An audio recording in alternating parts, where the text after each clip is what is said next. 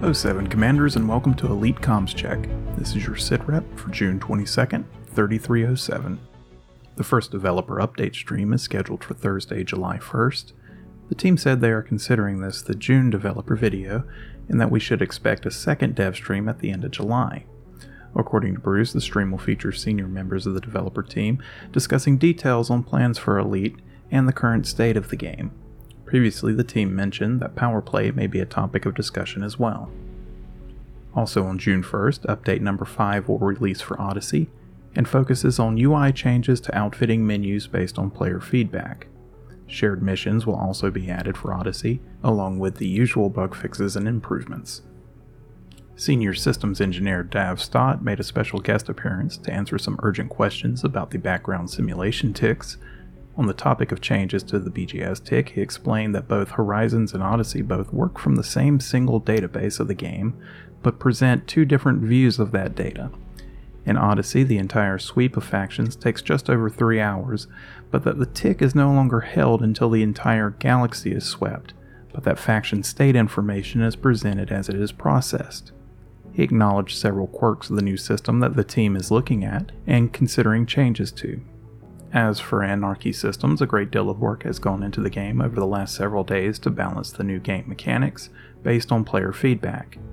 As far as getting those Anarchy factions out of lockdown, he suggested one simple short-term solution, while the design team works on a long-term one. Trade weapons. Lots of weapons.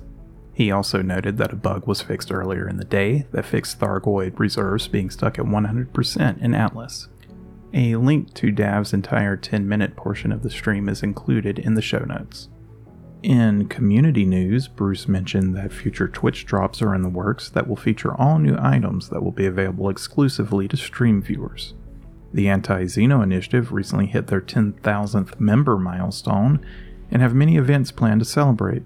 Information can be found at antixenoinitiative.com/10k. The Titan Contractor's latest expedition, Survey Operation Calypso, has completed with their detailed logs and discoveries now available on Inara.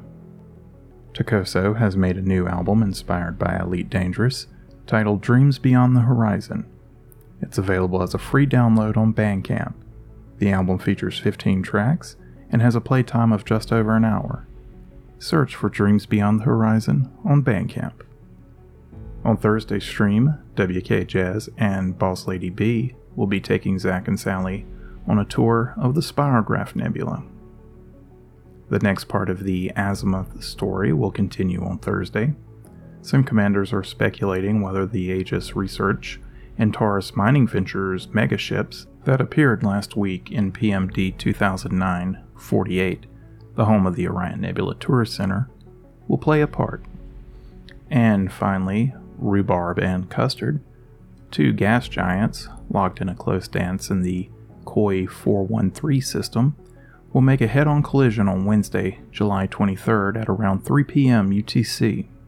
The system is about 3,900 light-years from the bubble. More information on the system and predictions for future collisions are available on the Canon Research website. Check the show notes for links to this and all other stories mentioned in today's episode. That's all for today's report. This is Commander APOC 5. Remember, fly dangerously.